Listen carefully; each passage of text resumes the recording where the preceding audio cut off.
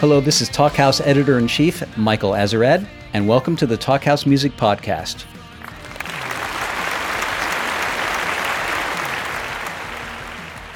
Transsexuals are the stormtroopers of the future.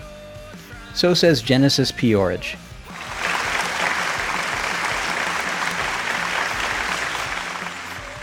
P-Orridge is the visionary musician who has fronted profoundly influential bands like Psychic TV and Throbbing Gristle.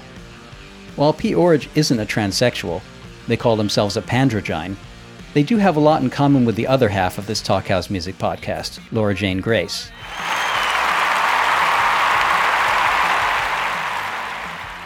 Grace leads the excellent punk band Against Me. Grace is transgender, but as P-Orridge points out, they both have done something very brave. They've transitioned in one way or another in front of their audience. A word about pronouns. P-Orridge call themselves we because they feel at one with their late wife, Lady Jaye. P-Orridge have made provocative avant-garde art since the mid-70s, and besides leading Psychic TV and Throbbing Gristle in the 70s and 80s and beyond, thereby inaugurating the genre of industrial rock, they've lectured at the Museum of Modern Art. And the renowned Tate Modern Museum in London recently bought their archives. They are iconic. As Grace says here, someone like yourself is so important to me. Against Me's acclaimed 6th-studio album Transgender Dysphoria Blues was released in early 2014, a couple of years after Grace came out as transgender. The band has seemingly been touring ever since. P-Orridge and Grace found plenty to talk about. What it was like to transition in public, the mind-body duality, paranormal phenomena, the perennial bathroom problem, the perennial airport screening problem, courage, death, Caitlyn Jenner, a hilarious exchange about what to wear on stage, dealing with photographers who want you to show your boobs, and what P-Orridge calls a gradual shift in the way that gender and sexuality are perceived in our species. P-Orridge recorded their side of the conversation at their home on the Lower East Side in New York City. As they talked, they played with their dog, Musty Dagger. Grace spoke from a recording studio at an undisclosed location somewhere in the Midwest. This is one of the more fascinating and potentially visionary exchanges we've ever had on the Talkhouse Music Podcast. It's also one of the more risqué, so if you're easily offended, maybe you'll want to check out one of our other podcasts. And away we go. So, you've been a busy girl. I have. I like it that way, though. Yeah. No complaints. Lots of traveling. So, where have you been traveling? What gigs have you been doing? Well, we just finished like a U.S. tour that was like maybe a month and a half long that ended in Seattle. And then I went to the coast in Seattle for a couple of days and hung out. But before that, we were in Australia. And I was in Japan for a second. And then we were in Europe for a second. And then I'm leaving again today later on to head back to Europe. So busy summer touring. It sounds awful. I don't do that anymore. We don't do that. We just do 3 or 4 gigs here and then stop for a month and then 3 or 4 there. Getting old. We used to do those 2-month tours. It's you go into a really strange place, don't you? A sort of a different zone, so that at the end of it you kind of go, maybe I could do another month. Yeah, I mean, time moves at a different pace when you're traveling like that, which is something oftentimes I have a hard time like conveying to friends. Just like the way I stay in contact and stuff, because months seem more like days in a weird way. Right. And I can like pick up, you have to pick up right back up in life where you left, which like paused a month ago or so whenever your tour started, and then tour world is such a different world. Yeah, I don't think many people understand what it's like, the touring world at all. They have no idea, because they just see one evening in one day and think it all looks all glamorous and it must be wonderful traveling, and you try and explain, well, we see the inside of the bus, we sleep on bunks if we're lucky, and we get to somewhere and look for food, scavenge something to eat, and then we do a sound check, and then we scavenge something to eat, and then we go on stage, then we have to pack everything away, and then we get back on the bus and lie in a bunk bed. And there's usually the same graffiti on every dressing room wall, that kind of thing. It gets to be totally. It's a very different time zone. I've always compared it to living in a submarine, But you have to, I try to like keep that in context though, that like people coming to the show, like this is their one night, like where they're like, oh, I've been looking forward to this show for however long, you know, bought my tickets in advance. And right. They don't realize that for you, you're doing it day after day, but you want to make it special for them because of that, you know? Right. Well, usually once you're on the stage, you light up, you get that adrenaline and you see the faces of the people, like you said, who want to be there. And the energy flows. That's the best bit, being on the stage, really. Well, that's the whole reason you're doing it. You mentioned your sleeping schedule when we first started talking or whatever. Like, is that something that you've always kind of kept, or something you gradually, evolved into those hours? We've always been really bad at sleeping. We even tried once back in the early 70s. We decided to see if sleep was overrated and there was a way to get more done in a day. And so we decided to just not sleep and do 2 days of work a day. And then we decided, why should it be always at the same pace? What about if we did it fast? So we would run on the spot while we were doing things and walk as fast as we could and so on. And after about 10 days, we collapsed and had a nervous breakdown. So the answer is you need sleep. But somewhere in between that and touring and being in different time zones, we've ended up with 4 hours, 5 hours being enough. Right. That's probably from touring for 40 years. Yeah, I've read a couple like random things that talk about like the sleeping patterns of artists or political leaders and stuff like that, and I'm always fascinated by it. And a lot of the presidents or like people like that, you know, will usually do like 4 or 5 hours, maybe even less sometimes. Yeah, it's doable. It's definitely doable. We try to force ourselves to relax by reading books. So we might go to bed at 3 in the morning, but we read for 3 hours or write in the diary or something like that. So right. At least the body's resting, even though the brain never stops. That's the problem. The brain won't stop. My feeling is that we've both been leaders or singers or the focal point of bands, and we've both transitioned in different ways in front of our audience. And in your interviews, you say that your audience basically took it in their stride, and so did ours, which most people are really surprised by. You know, we didn't even make an announcement. I don't know if you know the story of what happened, but myself and my now dearly departed other half, Lady Jaye, were married on Friday the 13th of June, 95.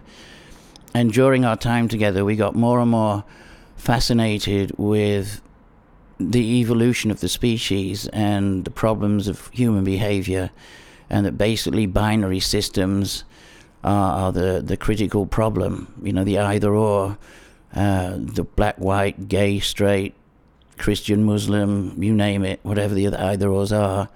And we thought maybe the problem is that we haven't evolved into a unified being that's the divine hermaphrodite, the male-female, not either or male or female, but both, the sort of the final version of humanity.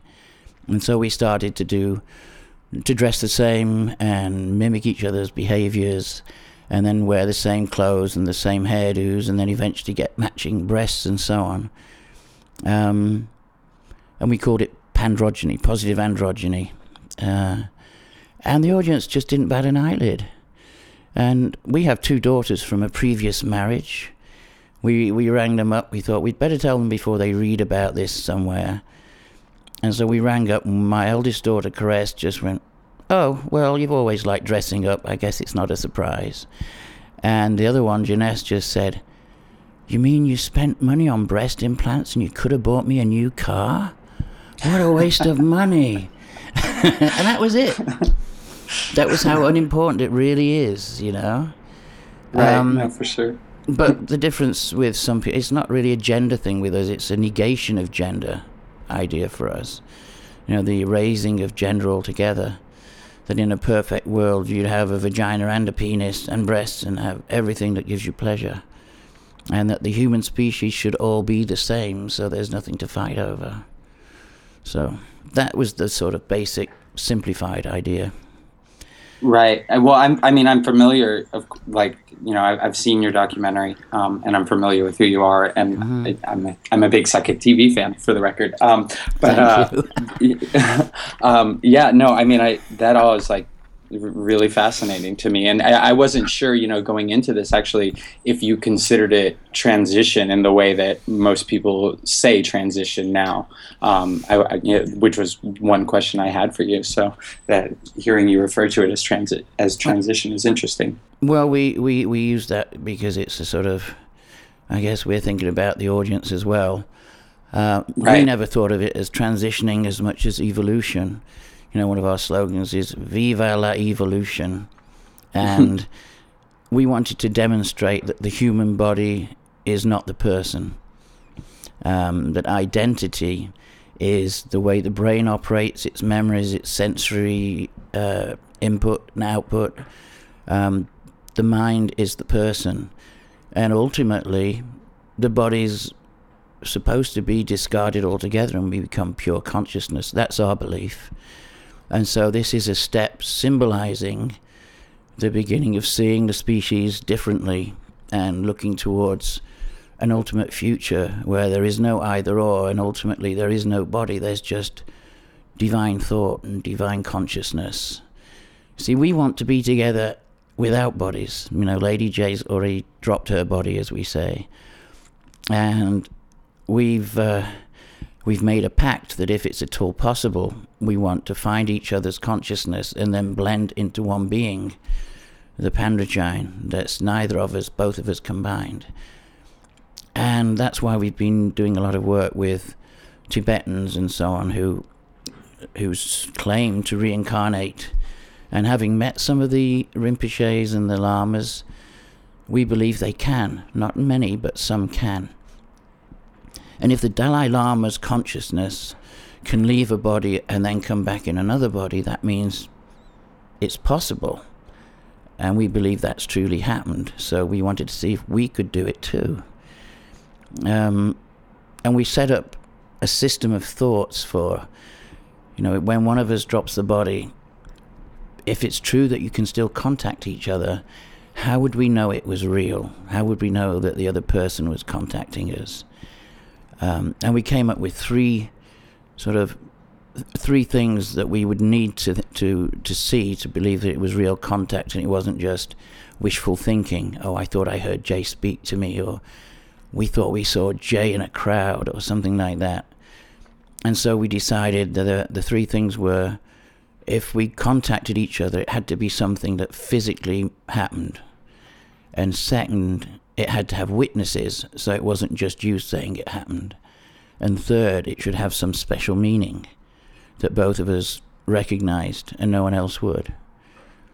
And then 3 days after the funeral and the burial of Lady Jaye's body, we were sitting in the living room of our old apartment, and some of Psychic TV were there, my daughters were there. There were about 7 other people sitting in a semicircle. And my children were saying, oh, you should come back to California with us so we can look after you. And we were saying, well, I don't know if we want to go to California. And so they were saying, oh, please come to California. And we were thinking, suddenly in my head was this thought, really strong, if we go, we need a photo of me and Jay together to take. Which is a weird thing to just suddenly think, but we followed it up. We went through to the bedroom, and on Jay's side of the bed were all these photos of us kissing all over the world, from Tibet to Thailand to London, and she called it the kissing wall. And we were looking at the pictures thinking we should take one of these. And of course there in the middle was a picture of us both in Kathmandu wearing red robes, sitting on a bench together, and it just was a blob of red with 2 heads kissing. And we thought, that's it, that's perfect, that represents exactly what we want to be, a unified field that's made of the 2 of us. And so we took the picture off the wall and walked back through the apartment, put it down, face down on a cupboard by the window, sat back down in the chair about 5 feet away, and the kids said again, so, are you going to come to California? And as we went, the picture rose up about 3 inches, floated across until it was right in front of me, turned the right way up, and then sank slowly to the ground in front of my feet.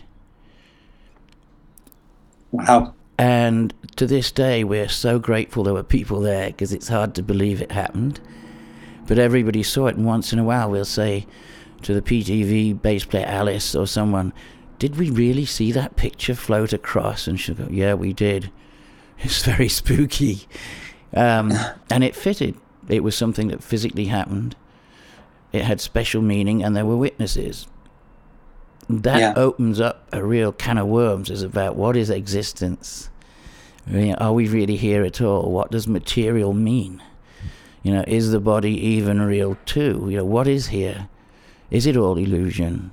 And what is the purpose of being here? Is it to learn? Is it to gain wisdom? Or what?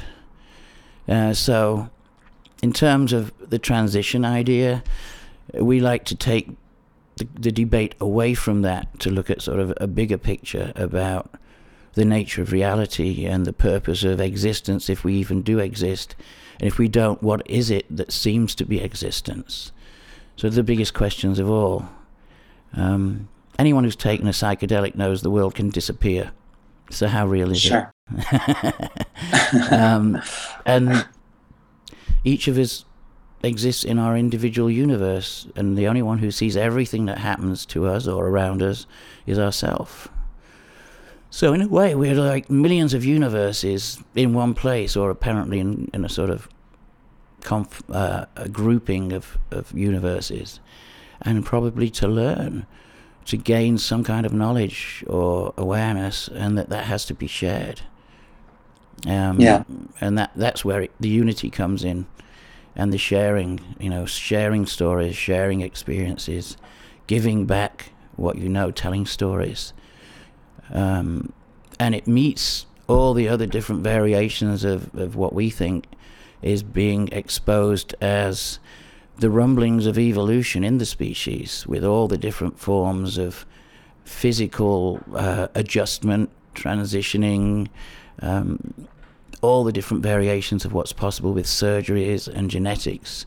All of those we think are rumblings that the species is at a crossroads where we either continue to regress back into the dark ages, as some would like us to do, dogmatic people would, or we actually move into a new area of taking control of the species and developing something that we call the humane species, and that focuses its energy on healing and wisdom and finding ways to experience all the universes and all the different possible galaxies infinitely and forever.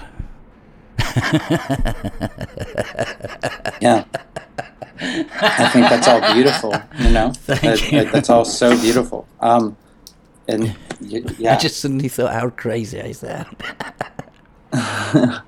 Do you think, though, that do you think that step you're talking about, do you think that kind of the current visibility with the transgender movement in the U.S., if you want to put it like that, is a part of that evolution of consciousness? Absolutely. We were, Psychic TV were on one of those 6-week tours a while ago, a few years ago, and we'd been booked to play in Phoenix at this club.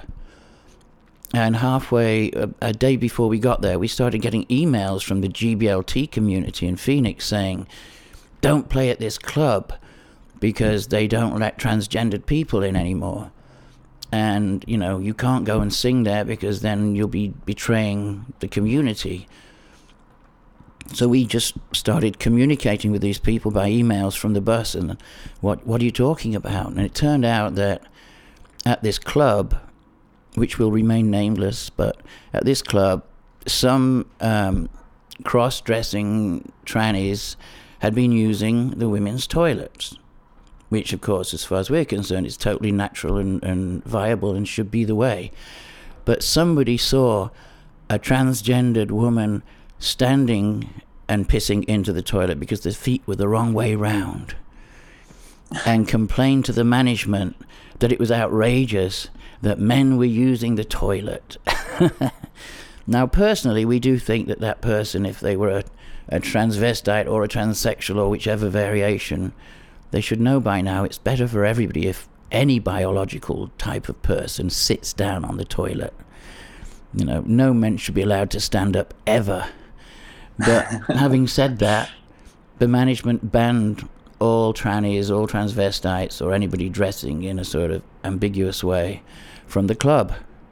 So then we rang the owner, and the owner said, "Oh, don't worry, you can use my private toilet, and you don't have to use the men's toilet like everyone else." And we said, no, that doesn't work. You can't give us privileges just because we're in a band.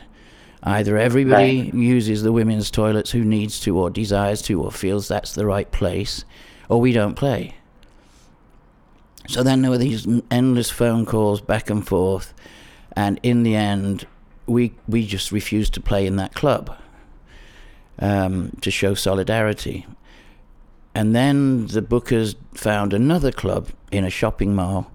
So we went there and we started to unload our gear for the second time, dragged it all into the club to begin sound check. And then the manager of that club came up and he went, "I'm really, really sorry, but you can't play here tonight." And we said, "Why?" And they said, "The people who own the shopping mall that we leased the space from for this club said if we allow you to play, they'll close our lease." And we said, "Why?" And he said, they're Christians and they don't believe that you should be allowed to be here and propagate your manifesto, etc. So then we couldn't play there. By which time, a lot of the fans had already started arriving and were hanging around outside. And somebody who was just a fan rang around, and eventually we ended up playing in a biker bar in Phoenix at the last minute. It was, that sounds like it would have been an amazing show. It was great. It was really great. And there were some of the Sisters of Perpetual Indulgence there, and all kinds of people of all persuasions.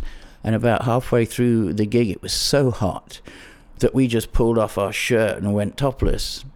And then we sort of said to the other, "Why don't we all just go topless? Fuck them all." And so most of the people in the place, including the band, all stripped to the waist and carried on dancing and sweating. And then we all had a big circle outside afterwards. It turned out it was a red moon, one of those giant red moons. And somebody handed out mushrooms, and we all sat around for hours and talked and discussed the insanity of that kind of attitude. But at one point, they asked me to talk to ABC News, the local ABC News station, for the TV. And we made a speech. And at the end of it, we said very, very sort of strongly, we go, "Transsexuals are the stormtroopers of a future." And of course, they used that one as the bumper sticker all day. So every so often that day, people in Phoenix were hearing me saying, "Transsexuals are the stormtroopers of the future." That's amazing. Yeah, I mean, I know that Arizona in general had, I forget what the name of the bill was or whatever the law was they put in place banning transgender people from whatever restroom or another. And there's other states that have done similar things. And that's always, you know, a constant like thing for me traveling around and touring too, you know. But yeah, how do you deal with that? Do you I assume you use the ladies' toilets? Yeah, but, you know, to be honest, like, I don't want to play a club unless there is the private bathroom, not just because I feel like no matter which restroom I use, that there would be attention on me. And I don't want a fan's interaction to be, I met them in the bathroom, you know, like, yeah. And I don't like the, that kind of attention just when I have to use the restroom. So how do they react when you meet one of the fans in the restroom? I mean, usually it's, you know, like, people will go for a handshake or something, and it's, you know, they haven't even washed their hands. Like, it's not the place that you want to meet somebody or take a picture, you know, or anything like that. But they don't sort of say, they don't make fun of where you are or say anything about which bathroom you're using, or... No, that's not the issue. It's more just that's the memory, that's the interaction of that we met in the toilet. You know, I don't want that. Right. But I mean. Yeah, go on. I was just going to say, like, I feel like more and more, just traveling in general, like, I do see more unisex bathrooms being put in place, like airports and a lot of restaurants even, too, you know, like, it's becoming, I feel like, more commonplace, you know? Well, it's been quite common in Europe for a while, especially France and Holland and so on. There's a lot of places where that's the standard. Right. My first experience with the bathroom issue was at JFK Airport with Lady Jaye, and it was before we had breast implants, and so we were just dressed just a little flamboyantly, rock and roll, and a bit of makeup, and had a bob, you know, like a 60s bob, and we went to the men's toilet to go pee, and the security guard came up and said, "You can't go in there, miss." And we said, "We can go in there, we need to pee." "No, you can't go in there, miss. You have to use the women's toilets." And we said, "It's illegal for me to use the women's toilets because I'm male, biologically male." He said, "No, miss, you can't use the men's toilet." And then he called a policeman over and threatened to arrest me for trying to use the men's toilet when we were identified as male. And that's when we realized, you know what, fuck it, I'm just going to be a woman, you know, I'm just going to go with the woman thing because that's what they keep thinking we are. And so from then on, we've used the women's toilets everywhere in the world. Right. And no one said a word. No, not a negative word anywhere. Not surprisingly, we thought it might be the women who complained, who sort of went, "Oh, what's that tranny doing in here?" You know, but they don't. Right. No one's ever said a word. It's funny how it works out like that sometimes. Like I went to a store the other morning, and an older person was walking by me with a kid and started making fun of me because of my tattoos. But he said she, so I was just so overjoyed that he Look at her with her tattoos. yeah, I was so happy to be made fun of by them. Like, it was funny. So have you always been ambiguous to the public, so to speak, to keep it simple? Have you always been... I mean, we've had it since being a teenager of being called Miss and Madam all the way through, all my life, before we did anything that was physically ambiguous. So, did you ever have that? No, yeah, I mean, when I was a teenager, there was a period of time where I had long hair, and then yes, but like no, not for most of my 20s, you know, and really like that became something that was more and more constrictive as my band became more popular, and I kind of got forced like or suggested into those like archetypes of like the male lead singer, you know, and for photo shoots and videos and stuff like that, like I just became more and more lost with who I was in that context, and was having more and more trouble connecting with the audience because of it, you know. But I'm you know, I'm a really self-aware person too, and I feel like sometimes like I'm too hypercritical of like being aware of the way I look and how people probably perceive me, you know, and with traveling especially, you know, I'm often after the path of least resistance. I just want no hassle. I want to get through security. I want to get to where I'm going and get out of the airport, you know, and in a lot of those cases, you know, I just want to be invisible is more my goal. Ah, okay. We've given up being invisible a long time ago.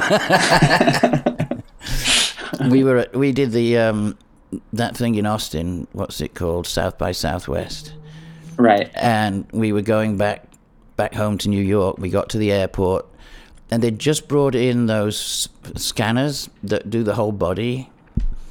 So we all go through. The band go through first, and we walk through, and of course it goes off. And there's a big rectangle over my genitals. And they take me to this Perspex booth that they've built that's about waist high, and this very butch, dykey woman has me there, and she's saying, "Well, miss, what is it you've got down there?" And we just thought, you know what, let's just have fun with this. So we said, "Well, we have 11 piercings in a massive penis. Do you want to look?"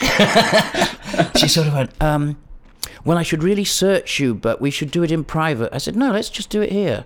I'm not shy." And she said, "Well, are you sure you want to be searched here? I said, yeah. And I started unbuttoning my shirt. She just let me go. She just couldn't deal with it. Yeah, I find in situations like that, kind of being open and head on and just like being like, okay, yeah, you want to see or whatever, like is usually the most fun route, you know? Yeah. But that's, you know, I've had experiences where like I went through airport security one time and same thing where, you know, the scanner went off, and after getting pat down, like, you know, have been made fun of by TSA. And I remember one person was like, muttered like, this is why I hate my job or something like that. And just like, those are usually the instances of rudeness that I've received, you know, is in that kind of situation. And that's an important point, because there is always that danger involved.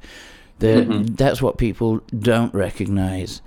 That it's not just embarrassing, you're actually in danger if you get the wrong person who feels that they've been tricked into thinking that you were biologically female, and somehow you've done that on purpose to them maliciously, and therefore they have the right to be angry and violent and aggressive.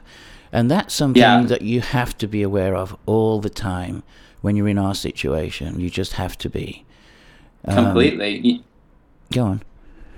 I mean, you know, people with a small bit of power like that, especially, you know, who tend to abuse it in those situations. But like that's always, you know, kind of the terror of, you know, running into the wrong cop or something like that and getting arrested, or being in those situations where you're being detained or whatever. You are in danger, and bad things can happen and do happen to people all the time. Exactly. And if you get arrested even on false charges or temporarily, you're also then at the mercy of other people in the male lockup, you know, who will then quite often you know, what are you? What are you? It's always, what are you? Or what is that? The number of times we've heard that in my life, we can't even count. What is it? What are you? Did you see that? It's always this objectifying you into a non-person. Right. And that's where a lot of the courage comes in that most people don't fully understand. That every time you go outside, you are taking a risk. You are standing up for what you believe you are. You are standing up for the identity that you've chosen. And you're prepared to do it even though there's risk, even though there's danger. Even though there's potentially death, because people do get murdered on a regular basis for being ambiguous is a word that we like. It's a difficult world out there. Obviously, we have to address it a little bit, but the whole Caitlyn thing, do you think, what's your feeling? Is that going to be a positive or a negative in the end, do you think? I think it's a positive, like, overall. You know, I've really kind of tried to stay fairly removed from it in that, you know, I don't really watch TV. I've never seen the Kardashians, that reality TV show, so I didn't understand a lot of the like vitriol or hate that was surrounding that family. And then, you know, to me, Jenner's always been the person on the Wheaties box growing up. And I mean, you know, I think that their fame as an Olympian is deserved and earned. And I mean, you know, obviously more power to them. And I'm totally supportive of their transition, whatever that means and everything. But also, you know, I don't know. There's a part of me that just doesn't want to watch the show or anything, or just like because it makes it like a spectacle. Yeah. I don't know. I'm worried about the spectacle of it. One of my friends, her father decided to transition to be fully female about in his 60s, and is now called Marnie. I hope it's all right to say that name. And she was talking to Marnie about the Caitlyn situation, and said that there are a lot of people in the transsexual community who are upset, and said it's not courageous when you have a bunker, which is a beautiful house in Malibu, to retire to in order to go through all the different stages, and you have more than enough money without even thinking to have everything you want done straight away. And then apparently Caitlyn is already saying things like, it's so difficult being a woman and having to decide which designer gown to wear when you go out at night, and who should do your hair, and having to go and get your fingernails done all the time. And that's not being a woman. That's being a glamorous Hollywood figure. And that's not how it is for most people. There's lots of teenage kids on the street in New York who are hustling and risking AIDS because they need to get money, because they have to transition, they have to change. And they're prepared to risk their lives because it's such a deep need. And they don't have all of that backup system and all of that pandering and all of that attention and all the safety nets of money and so on. And you know what? We realize that that really is a valid point. It hadn't crossed my mind, but it is giving this very false impression of the ease of which you could decide to do it. You know, okay, there's a psychological issue apparently in the program, and people talk about, oh, but you're my dad, and I feel like I'm losing you, and so on, but they don't address the privilege involved. And we're not saying Caitlyn isn't courageous in terms of the personal experience, but the way it's being presented by the media could end up being really, really damaging. And it's not taking it. We actually saw one thing on the news, and Caitlyn's going, I feel now I can be a spokesperson for the transgendered community. And then later on she says, I actually don't know any transsexuals. This was what the fuck? She's going to be a spokesperson? And she hasn't got a clue. She's been living in her own bubble with her own issues, dealing with them, but she doesn't understand what it's like for the ladyboys in Bangkok, or what it's like for the transsexuals in Japan, or what it's like for people in Russia. She doesn't know. Stop being a spokesperson. You know, go away and just do it. Don't make it into this big glamorous Hollywood do, because it's camouflaging all the suffering and the pain and the danger that the majority go through. Right. No, I definitely understand that viewpoint 100%, you know, and it's tough because, like, you know, on the one hand, she is in this position where, like, you know, she would be criticized to not almost be a representative for the transgender community because of her level of fame or whatever, and because of what she does. You know, she was already a reality TV star or whatever. But then on the other hand, yeah, there is that lacking of experience, and that it does, you know, gloss over. It doesn't, not even just gloss over, but it doesn't even showcase that, you know, of the struggles that most people face, and, like, you know, it shouldn't be representative of everybody's experience, but that doesn't mean that their experience isn't valid. But, you know, I think that with that, like, that, you know, as far as surgeries and stuff like that go with Caitlyn, like, that she did go through all those things, and I'm sure it was over an extended period of time that's just not represented in the way it's being portrayed in the media or whatever, or on the show, you know.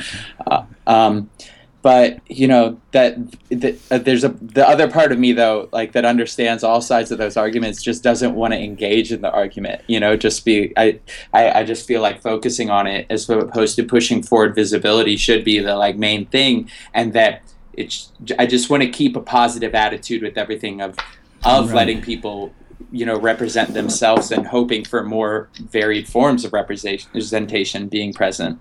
And we'll have to watch and see how it unfolds. Maybe Caitlyn will develop some kind of foundation to help street kids and street hustlers that are transgendered, you know, to be safe, and so on. You know, it might be that something really wonderful happens. We're not passing judgment, but we hadn't thought it through on that level until we heard about this other view, you know. I think you know, another friend of mine too had put it this way, and I totally agree, is that, you know, with talking about, like, representation, it's like, for me, like, Caitlyn Jenner does not represent my idea of where I'm transitioning or who I am or anything like that. So to be held to those standards, if that becomes the most popular conception of this is what you should end up looking like when you transition, it's like an unattainable thing for a lot of of younger trans people or for myself or whatever, which is problematic, Yeah. And which is why someone like yourself is so important to me, because I see more of I find myself way more in line with you than someone like Caitlyn Jenner, Well, we've always had a policy from the very beginning, which is don't wear anything on stage that you wouldn't wear to go shopping. And my policy similar is always don't wear anything you wouldn't be comfortable in and spending a night in jail in. So, that's a good one too. But sorry, go on though. Yeah, what were we going to say? We've forgotten what we were going to say now. It's just that we sometimes we dress up, sometimes we don't. Sometimes we go out with a bit of stubble on the face and a pair of jeans. In fact, a lot of the time right now, and we don't see that there's one particular version of how we look that represents what we are. We don't have to be wearing female clothing. We don't have to be wearing makeup. We don't have to talk a different way or act a different way or present some kind of cartoon. We carry on speaking the same way as we always have, acting the same way as we always have. And we found that diffuses a lot of prejudice in the conversation with people who want to know more, because you're not being a preconceived stereotype of what people imagine is the sort of the breakdown of the narrative of gender. And we found it's been really positive. We give a lot of talks over each year at universities and colleges and art schools and so on. And we have noticed that there's a massive increase in curiosity, genuine curiosity, and a genuine thirst for more information, not just about gender, but about identity, about what we are as humane beings. And where we used to get 30 or 40 people, now we get 300, 400 people. And we talk for 2 hours or so. And then they ask very astute questions. And there's a really supportive atmosphere building up. And that's part of what we were talking about earlier, that there's an undercurrent in the culture. When we began industrial music, we saw it as an inevitable thing that was under the surface but bound to happen. And then with piercing and tattooing, with modern primitives, the same thing. And when we came to New York, we used to look in the Village Voice, myself and Jay, and we'd see all the sex ads in the back. And in 96, 97, it was basically biological women offering sexual services to heterosexual men. Now it's almost entirely lady boys, chicks with dicks, servicing heterosexual men. That is a massive shift in the zeitgeist, in the gestalt of the species here. That all those heterosexual men want to go with ambiguous women. And that's a huge shift in the psychology of the society and culture. Right, but there's still a lack of owning up to that. I mean, I have a friend who works in pornography, and they're trans, and they made the point that everyone looking at transgender pornography online is, heterosexual males. Oh, yeah. But those people are the ones who still have the most shame over it and trouble accepting that or being public about that when there is no reason for shame on it. Of course, but it still implies a shift. That's what we're saying, that beneath all of that is a gradual and definite shift in the way that gender and sexuality are perceived in our species, because it's happening worldwide. And we tend to think that that's one of the things Jay and myself looked at and thought, there's an undercurrent here of something really different happening. Have you ever seen our film, The Pandrogyne Manifesto? I have not, no. I've only seen the ballad. Okay, you can get it. You can see it on YouTube. But we talk about the differences between what pandrogyny is and what gender politics can be, in that we say, and this is in no way negative about anybody's stance, but we say some people think they're a man trapped in a woman's body. Some people feel they're a woman trapped in a man's body. The pandrogyne just feels trapped in a body. And so we see the body as just raw material. And therefore, it's ours to play with. It's ours to change, to rebuild, to decorate, to mutate. And ultimately, we visualize a world where you decide, you know what? I would really like to have green fur. And you can have green fur. Or we'd really like to have horns. And we'd really like gills so we can live under the sea and so on. That in the end, the body is not the person. The body is not the thing. It's the mind that matters. I could not agree more. I think that's, very, very well put. And going back to what you said a couple seconds ago, just in regards to the kind of the attitude of, sometimes going out with a little stubble on or whatever, that mentality just completely was what saved me and kind of pulled me out of the beginning stages of mental transition into like, okay, you're jumping out of one box and then feeling this pressure to fit into this other box and not feeling like you're measuring up to this, and then just saying fuck the box, and existing as you are, especially doing that publicly, when you're getting your photos taken for magazines or when you're on camera or something like that, having to surrender to just being who you are and being vulnerable in that way, but at least it's honest, Do you find that photographers try and cast you as overtly female in photo shoots now? That they kind of they see it not maybe more as a novelty, like, can you just show a bit more cleavage, or could you just pull your skirt up, or could you wear something more feminine? I don't know. Just curious. Right. Well, that's a pressure I have felt for sure. Specifically just like wear something more feminine or whatever, and. I hate feeling like that, and usually in those situations, or like going to over the past like couple of years, I've had to do a couple of things where it's like opening events and going to that where people are really dressing up. But in those situations, it's my natural instinct to do the exact opposite and to rebel against that, and that if there's an expectation put on me on how I should look or how I should present, then I'm going to do the exact opposite of that expectation. Hallelujah. Sometimes. Fuck them all. Exactly. Yeah. But it's helped me to survive and stay sane and to stay grounded in that way, of being who you are, without any pretense in that way. Yeah. We've had it, not so much now, but for a long time, the most common thing people would try and push onto me was, can you show us your breasts? Can you be topless? Constantly, they wanted to see the breasts, and sometimes we did it a couple of times, and we just thought, fuck off.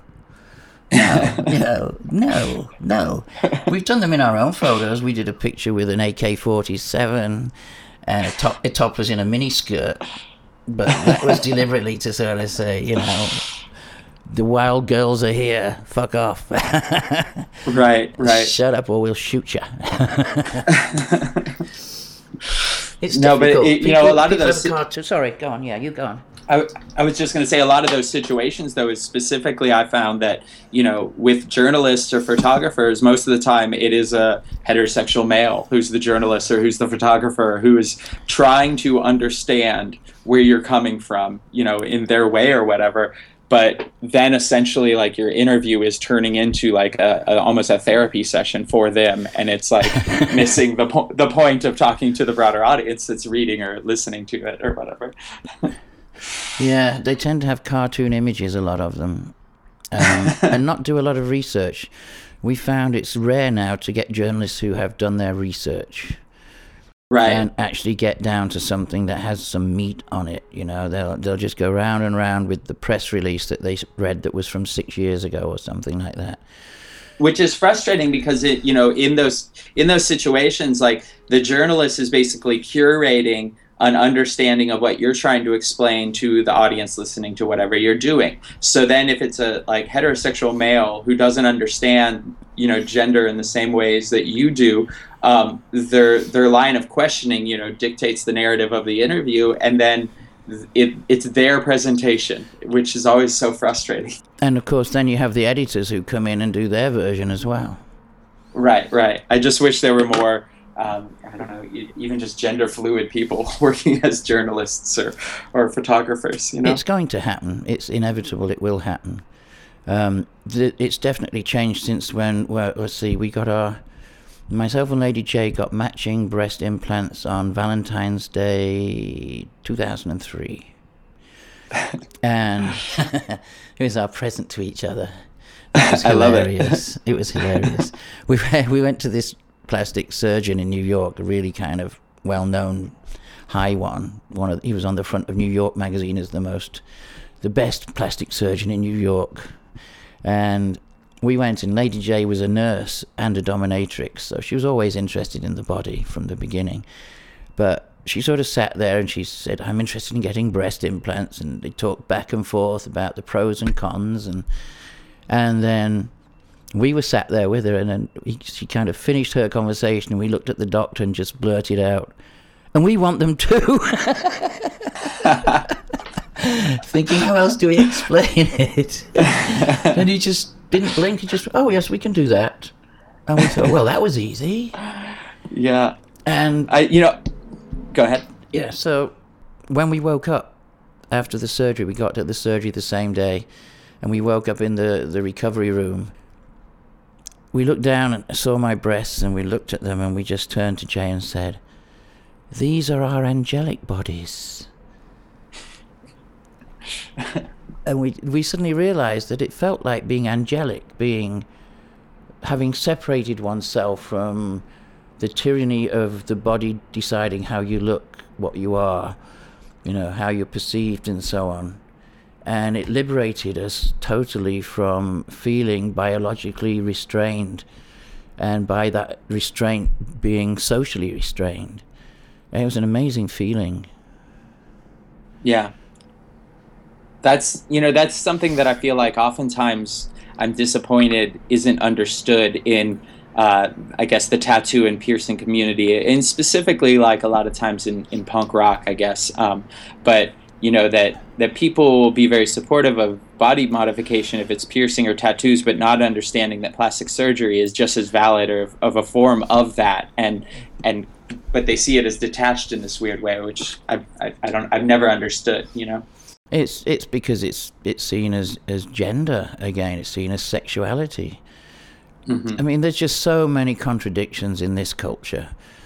Facebook have just taken my page down because why? Somebody added a photograph to my page in my timeline of me several years ago wearing silk, but you could see my nipples. We didn't even know it was on the Facebook page, and they've taken it down. And they also said, we're not going to put it back up until you prove what your real name is. But it is my real name. And everybody on there is using fake names, so why are they stopping me? Is it what we put in as content? Because we obviously always put in anything that's pro-GBLT, anything that's to do with liberation, anything that's to do with injustice, we always put that up. And often comment on it. So is that the real reason? Then my friend Hannah Haddix, and that's her real name, had her page taken down because they said that it wasn't her name. She had to send them the picture of her driving license, and they wanted me to do that. And we said, no, how do we know who's going to get hold of that information? And then you get some people who love what you do, and you get some people, we've got a hate Gen page on the web. Survivors of Genesis P-Orridge page, where all they do is say that they hate me. Why would we want people like that to get hold of our private information and cause trouble to my bank accounts? I've already had my email account has been hacked and emptied 3 times. Everything in it was lost. All the condolence emails when Jaye died all got thrown away by somebody. All of them. A book that I'd nearly finished writing, thrown away. They destroyed everything. 3 times. That's terrible. You don't know who it is, but there's this undercurrent of fear of people having the confidence to speak up. And that's what you're doing because you have a band. You can speak up. We can because we have a band and other projects. We can speak up. And it's really important that we do, because there's no one else there to have the conversation with for a lot of people. You know, just as one time people would say, you must get this. You know, I live in bumfuck Idaho, and if it wasn't for hearing your record, I don't know what I would have done. You've changed my life, or you've made me feel okay. That must happen with you, I'm sure. Sure, and yeah. There are people out there who want to close that down, who want to isolate everyone.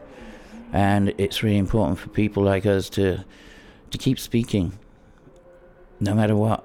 Because otherwise, there's always someone out there who thinks it's clever to shut you up, you know? I agree completely.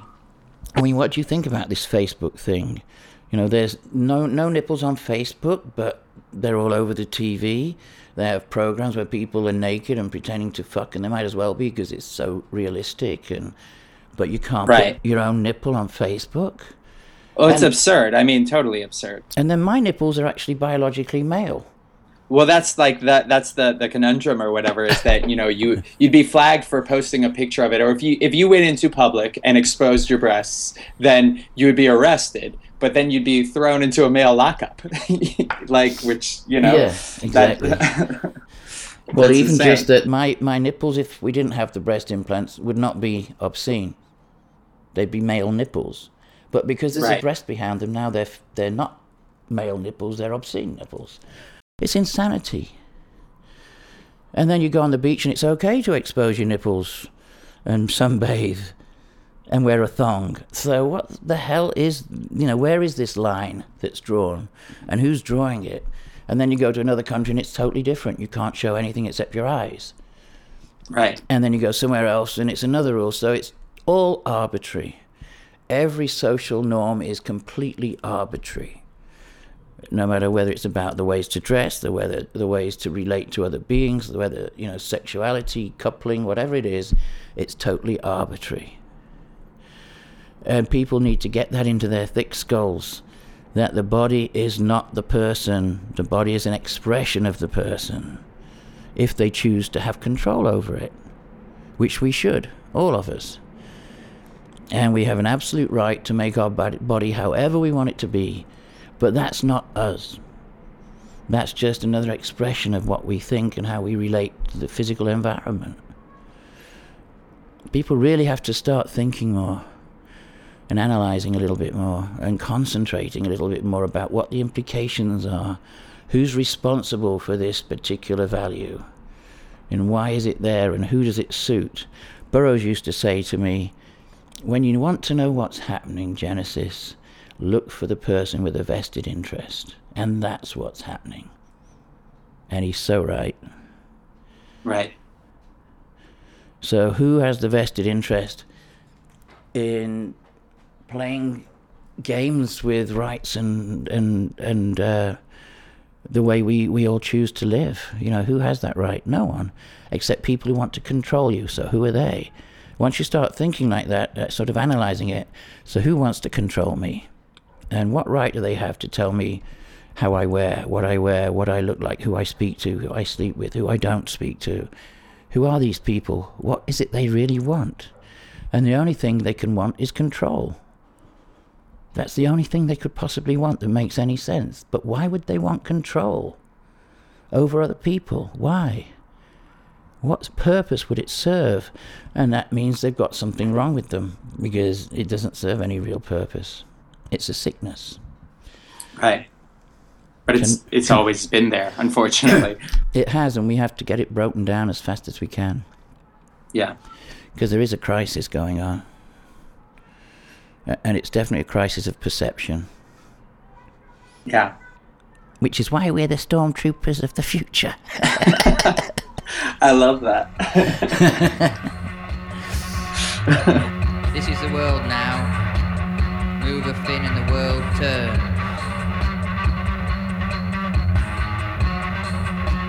Sit in a chair and pictures change. Try to eat us. Get trapped.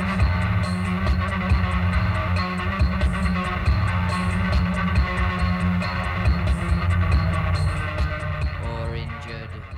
What I'd like the conversation to be about is what we're talking about here, you know, and in talking about it in an evolution of conscious way, you know, as opposed to just being fixated on the classic ways in which gender transition is sensationalized or really reduced to just expressions of gender and fitting into other boxes in that way, and it being misinterpreted as in those ways. That's why it's great having this conversation and hearing these things, because these are things I think about, but it's I get that it's hard sometimes in the context of an interview with a journalist to get into it that deeply. Is it my turn now? Yeah, your turn. My turn. Gosh. Well, it's pretty obvious, again, from this conversation, what would we like to talk about? We've been thinking a lot about DNA, DNA is what supposedly dictates the way each person's body ends up looking. And we absolutely despise that idea. We think that we should, as a species, be taking control of DNA and finally understanding that we all have the right to create any fantasy body we prefer, whether it's scales or whatever. Just to start talking about what is a human species, and then of course the next one is what is a humane species. And we think about it this way, that if you look at something like an amoeba or some other primitive organism, if something hurts it, damages it, it's wounded, or something's wrong with its function, it will immediately apply all of its resources to healing and fixing whatever's wrong.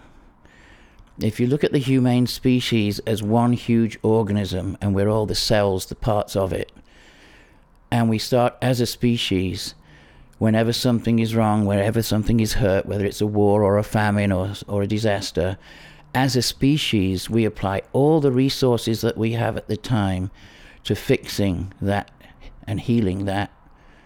Then we'll be changed forever as a species. We will then always deal with healing and improving the situation for everyone. We'd like the species to focus like the Tibetans do on the mind and on potential of consciousness, so that we can start looking at other dimensions and traveling through space and time and reaching out into this universe and finding out more about what else is going on and how many universes there really are and what the people or beings are in them and so on. Just as Lady Jaye used to say, I want to be everyone that's ever been. I want to be everyone and every experience and go everywhere and do everything. That's what we'd like to talk about.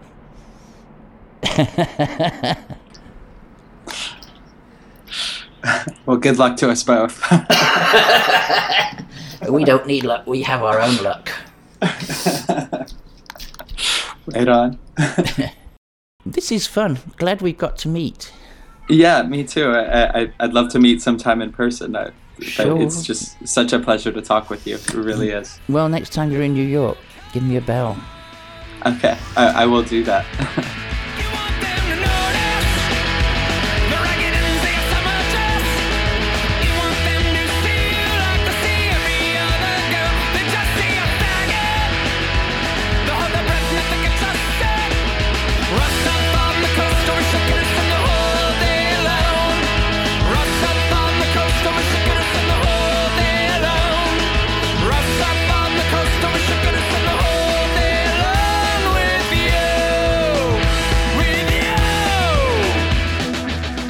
This is Michael Azared, Editor-in-Chief of the Talkhouse, and thanks for listening to the Talkhouse Music Podcast. Thanks to our producer-engineer, Elia Einhorn. For more Talkhouse Music Podcasts, and for lots of great writing about music by some excellent musicians, visit thetalkhouse.com/music.